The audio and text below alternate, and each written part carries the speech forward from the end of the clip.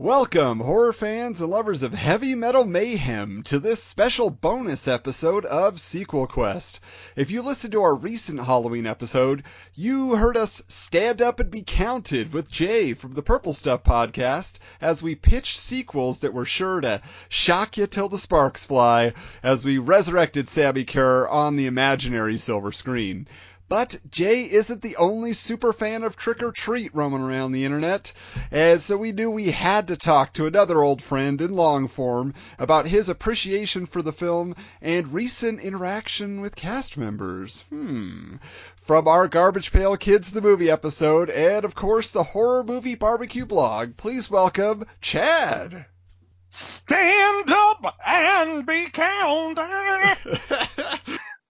That's the reason I don't sing, ladies and gentlemen. But the enthusiasm, you're selling it, man. Sell it. I am possessed by the spirit of Sammy Kerr, I'll tell you that. This is an interesting film because, as we've launched the show proper about pitching sequels to it, there's a lot of Trick or Treat fans coming out of the woodwork, but your history has been well documented on the internet and your love of the film. But Chad, for you, where did that all begin? Honestly, if anyone hasn't listened to that episode, it's just such a great episode, and you guys should be starting there before you listen to this episode. But I'll say this, I don't have the same history that you and Jay actually have. I actually didn't discover it until about, I'd say 2004, 2005. I don't know if you remember this, but VH1 used to do these pop culture countdowns, right? So they would do like most metal moments and least metal moments, and Trick or Treat was one of them. Well, I had never heard of it before. And they're like saying, oh yeah, Ozzy was in it and Gene Simmons and Skippy from Family Ties. And I'm like, I gotta go find this movie. So, sure enough, I went out that week or that day or whatever, but I went to the video store that I was at weekly and just rented it, and within first viewing, it was just true love. Wow, so it was actually on a rental store shelf still available. That's pretty cool. I got lucky because one of my favorite video stores of all time actually rented videos until the day that they closed in 2007. So, I mean, sweet. A lot of that stuff that that I have a love for now, that video store, I was able to get it through them. Now, did you go into the film already a lover of heavy metal, specifically from the 80s? My brother, circa 1986, 87, he was the world's biggest metalhead. So I already kind of had it in me. I kind of had this love of heavy metal, and this movie spoke to me. Yeah, it encapsulates the era in a beautiful way. Even just watching Eddie do the laundry while there's a news report in the background, I'm just like, oh, he's doing it with the flakes. Oh. He's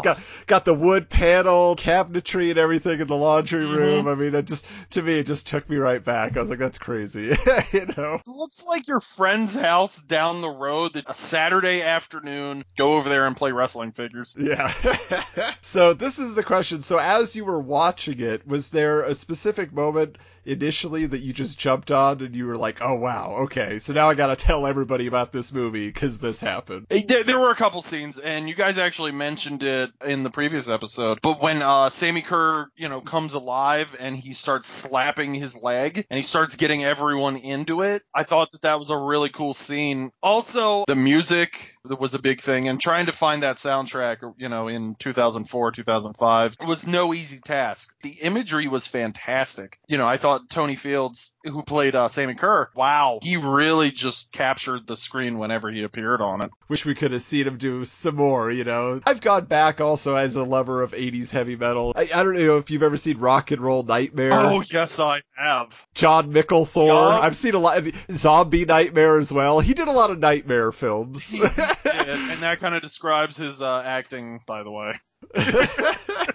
There's stuff like that, or Rocktober Blood. Rocktober Blood was like the big disappointment to me because I went to watch that, and it's like a basic slasher film, and eventually there's some stuff about a band, but it's not really, it doesn't feel like it's the main focus of that movie. I hadn't watched it until just a little while ago, and I was like, shoot, that's it? Huh? Oh, okay. And one it's also streaming online, just like Trick or Treat, that I've wanted to see for a long time because there's face painted rockers. It's called Terror on Tour. Terror on Tour. Sure. So I watched that one too. That one gets to the action a little faster, and you see what's going on. It's just their stage antics are very Alice Cooper-esque, you know. Oh, that one's ridiculous too. Now, here's my question. I'm going to turn it around. Yeah. Thoughts on Black Roses? Black Roses, I've heard of it. I have not seen it though, so that's what I got to check out. What's the draw? If you were going to pitch that to people who like Trick or Treat, why Black Roses? You know, I feel like when it comes to like heavy metal horror movies, a lot of people sit back and say, oh yeah, man, I love Trick or Treat, but Black Roses, the visuals of this movie are ridiculous. Again, the music and the monster makeup in this movie, this is one of the most insane 80s movies you'll ever see. Just absolute madness. Is it something like Iron Maiden come to life? Oh, yes. Yes. It's like if you took Halloween 3 and you mixed a rock concert into it. There's still time, folks, in your Halloween season to seek out Black Roses. But let me ask you about this. So you, obviously, horror movie barbecue. This is your stock and trade. Yes. Where does Trick or Treat rank for you in terms of favorite horror films? I mean, is it in a top 10? Trick or Treat, huh? Heck, you know what? I'd probably even put it in my top 15. Okay, well that's pretty high praise. Now, we rank the movie itself, but if you think of Sammi Curr as, okay, he's not quite a horror icon. Unfortunately, he's kind of a horror also ran, although in our culture now where the 80s are making such a comeback and you see teenagers wearing, Iron Maiden shirts or Slayer t-shirts and they're like, they don't know those bands. Yeah, Def Leppard, whatever. Like, it seems like he could come back, probably more in an ironic way, but still. So, but where would you put him? Who is he next to in line? You got the big 4 or 5 you're always going to go to. You got your Freddys, your Jasons, your Pinhead, your Leatherface, and Michael Myers, all that. But then, where is Sammy in the mix? I mean, is he, what was that one, isn't there like Slumber Party Massacre 3 or something? That guy with that guitar that's a drill? It's 2, yeah. Oh my gosh, that movie alone. Woo! I'll tell you this, and this is gonna kind of upset a lot of people. And in fact, I think I'm probably gonna get some blocks on Twitter, and I'm probably gonna. You know what? You may as well just distance yourself from me now. I'm putting him in like my top 5, and I'd put him above Michael Myers and Jason. Oh, wow. I'm sorry, but you know what? I'm not sorry. I said it. I meant it. Let's just go with my top 5. Obviously, Freddy, Jigsaw, Hellraiser, Mary Lou, Maloney from the Prom Night movies, and I'd go with Sammi Curr. Wow.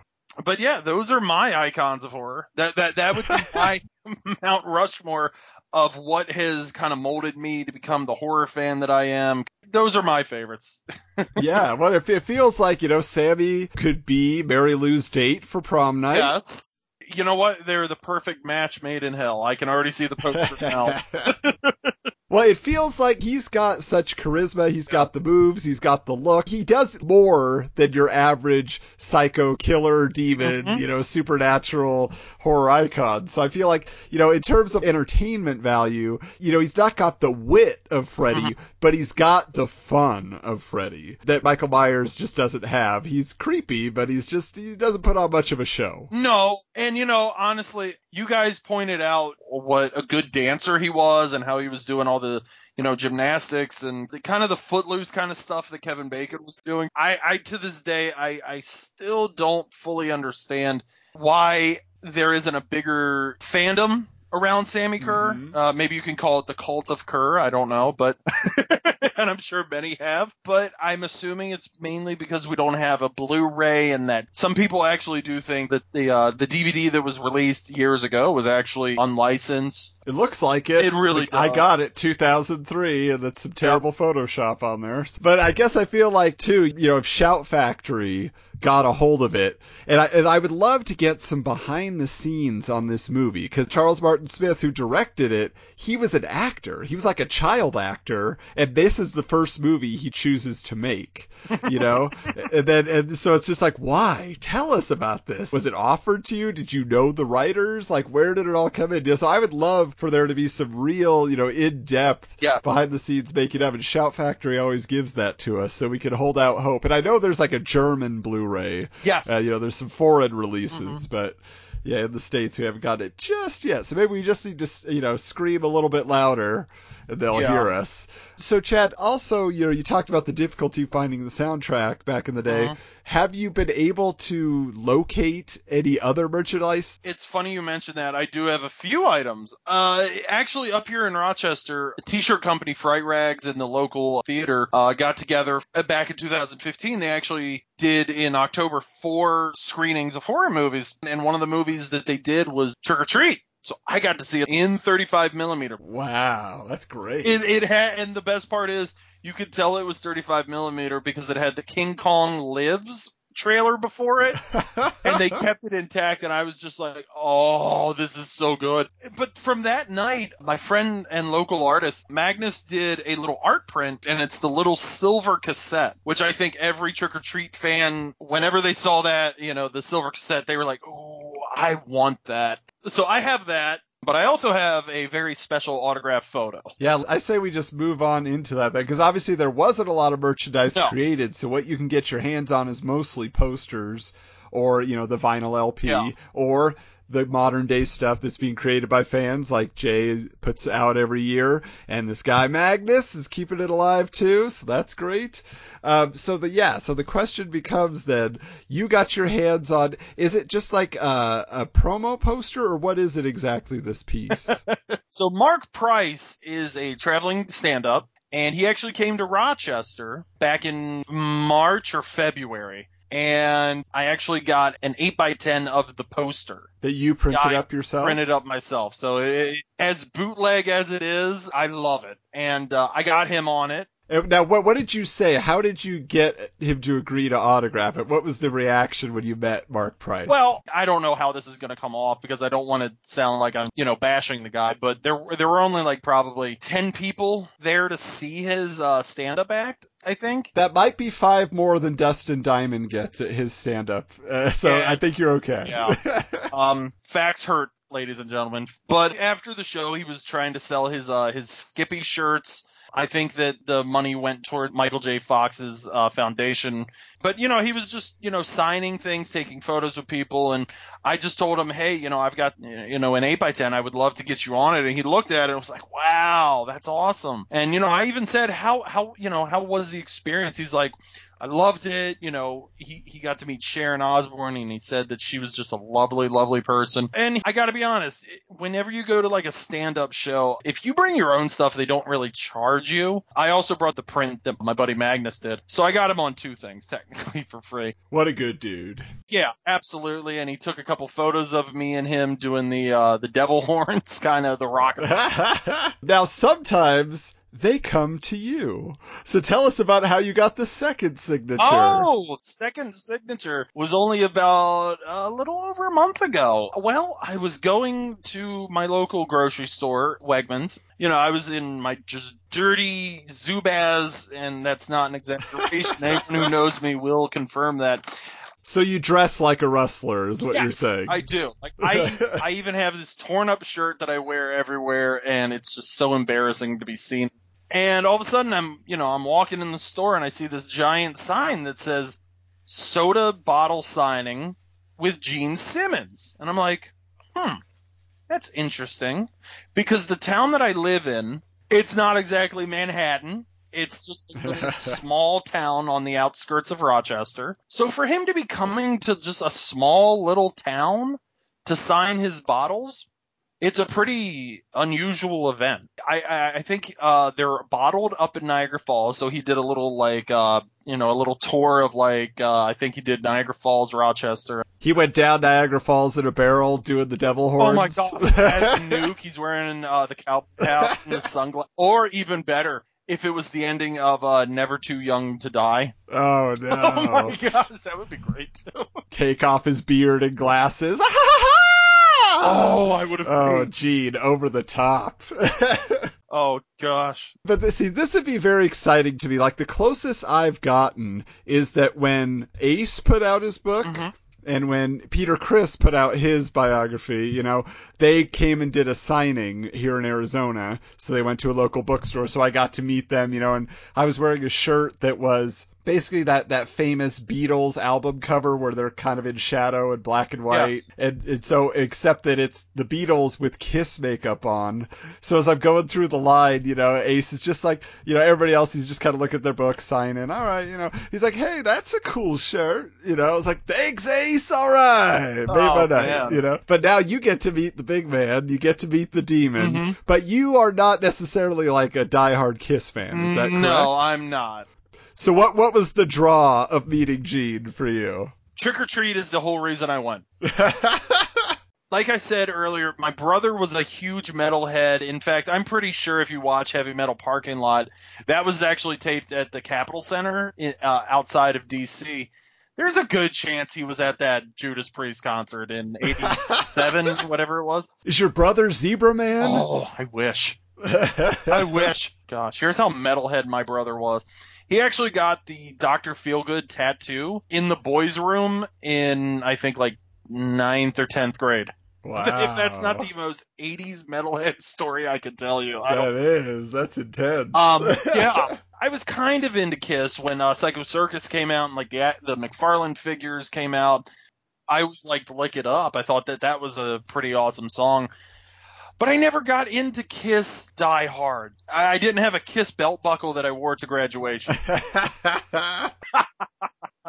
So your connection to Gene Simmons is Trick or Treat. His cameo is 100%. That is not an exaggeration. If I'm meeting Gene Simmons, I mean, with all due respect to any Kiss fan, and if I'm going to meet the demon, I want to talk about Trick or Treat with him.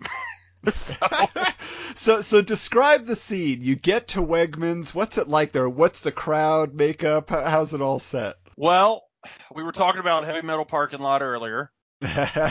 You know, there were a couple fans there that you could really tell would follow Kiss to the ends of the earth. And again, I'm not the biggest Kiss fan, but I found this just fantastic. I loved seeing the enthusiasm and the Kiss fan, you know, knowledge coming out. Like, they were talking about things that I had never heard of, and just the pure joy that these guys were getting. And people were bringing their kids, you know, which was weird because it was during a school day. And we're taking you out of school today. You're going to meet Gene Simmons. Who? You're going to meet Gene Simmons. Come on, we're going. I'm pretty sure if you tell the principal, yeah, I'm taking him to meet Gene Simmons, they'll be like, all right, fine. Understood. Yeah. But I mean, I was with one guy who he had Kiss boots, and like I'm talking these boots were like, you know, the metal and like the leather, and they were just so cool looking. There was another guy that you could tell enjoyed partaking in things. And he was interviewed by the local news station. You know, they're doing a live stream like, oh, Gene Simmons is coming to town. You know, oh, my goodness, check it out. And interviewing all the crazy fans. And I'm behind him the whole time. And the news guy says, hey, do your best Gene Simmons impression. And when he says that, I just kind of put my hand over my face. I'm like, oh, gosh. Please don't encourage us. You're expecting you to go, like, yeah, but like nobody's gonna do that. Everybody's going, this is Gene Simmons of Kiss, you know. I was like, okay, well. It was in fun because, you know, these guys, they were having the time of their life, and I got caught up into it, and I was loving every second of it.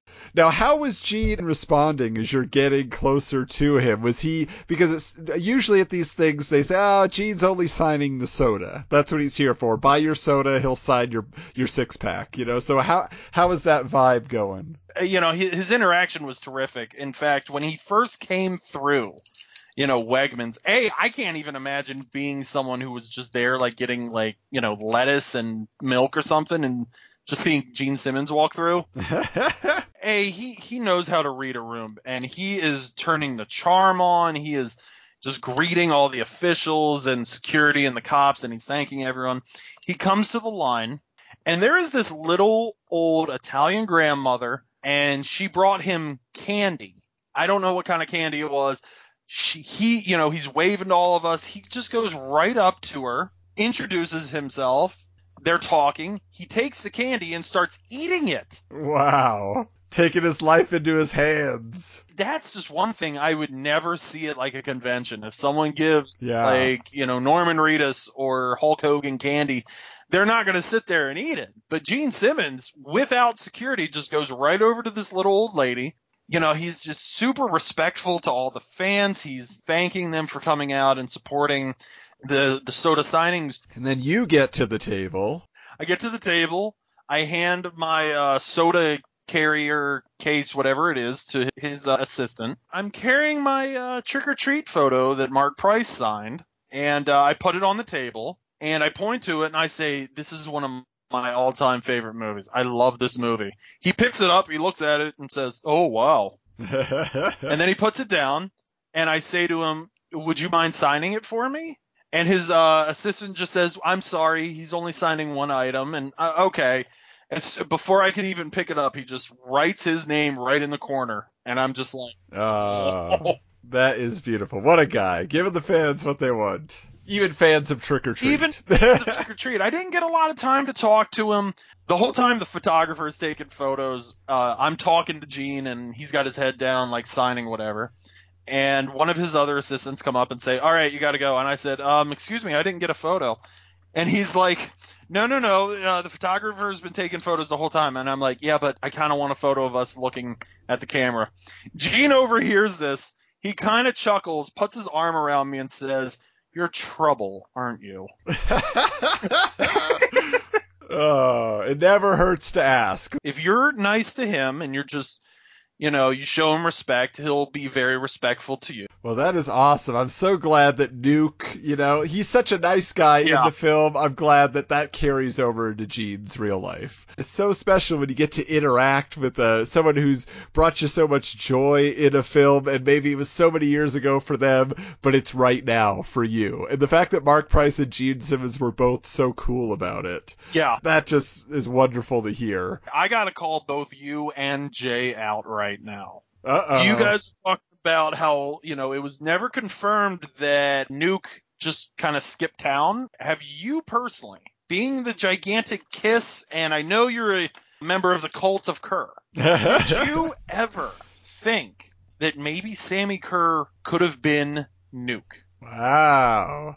Okay, so taking on the form of Nuke, or are you saying like possessing Nuke in that moment to set everything in motion? Yes. That is a bombshell. That's some headcanon I had not considered. Because, it's a little coincidental that Nuke is giving Ragman this, this last record. You're the only person in the world that's going to have this, but he doesn't let him know that it's going to do crazy crap to his friends. Yeah. And we don't see Nuke for the rest of the movie after that scene. So what if Nuke was either the puppet master or somehow he became Sammy Kerr's spirit, soul, whatever you want to say? What if he was kind of like the Grand Moff Tarkin to Sammy Kerr? All these questions I've always had. I think the truth would be so disappointing to us is just we see Nuke at home in a robe. He's got cucumbers on his eyes. He's listening to some Barry Manilow. He's just like having a relaxing me night on Halloween, Be amazing. Yeah, that would just be a deleted scene you'd have to see. So maybe we hit up Charles Martin Smith one of these days. We'd be like, "Did you film that? You got to tell us. Where was he really? Where's the scene? Yeah. Why would you show it to us?" Who knows? Down the line, maybe they're listening. Maybe they'll hear our pitch for Trick or Treat 2. I hope so. Maybe the wheels will start turning. Gene's into he likes to produce things. Maybe as a comic book. Gene, if you're out there, Trick or Treat 2 graphic novel. Let's make it happen. Yes. Kickstarter. Let's put that together. Oh my God. And Gene's a huge comic book guy, so maybe that's not... Exactly. Wait a minute. Time out. You just gave me a light bulb. What if it was the Tales of Sammy Kerr, but Nuke was like the Crypt Keeper at the beginning. Yeah, we got it. Okay, we got it. We'll put the outline together, combine your enthusiasm. We'll get Jay in on this. You guys find your artist friends. We'll put a proposal together. We'll meet Gene in LA. Yes, we'll do lunch. We're coming. We'll just show up and he'll just be in his his little bunny slippers and his robe, and he'll be like, "Why won't you guys just leave me alone? Please, just leave me alone." Yeah. Well, Chad, thank you so much. Hey, I'm just super grateful that you asked me to come join you. Thank you so much, man. Yeah, and hey, buddy, happy Halloween. We hope you enjoyed this episode of Sequel Quest and invite you to join us next week for another discussion about a film that never was. Share your ideas with the Sequel Quest universe by visiting sequelquestpod.com, following us on Twitter at SQPod, on Facebook by searching Sequel Quest, or sending an email to sequelquestpod@gmail.com. Let the world know how much you enjoy the show by leaving a review and 5-star rating on iTunes. All films and characters discussed on Sequel Quest are the property of their respective studios and license holders. No copyright infringement is intended.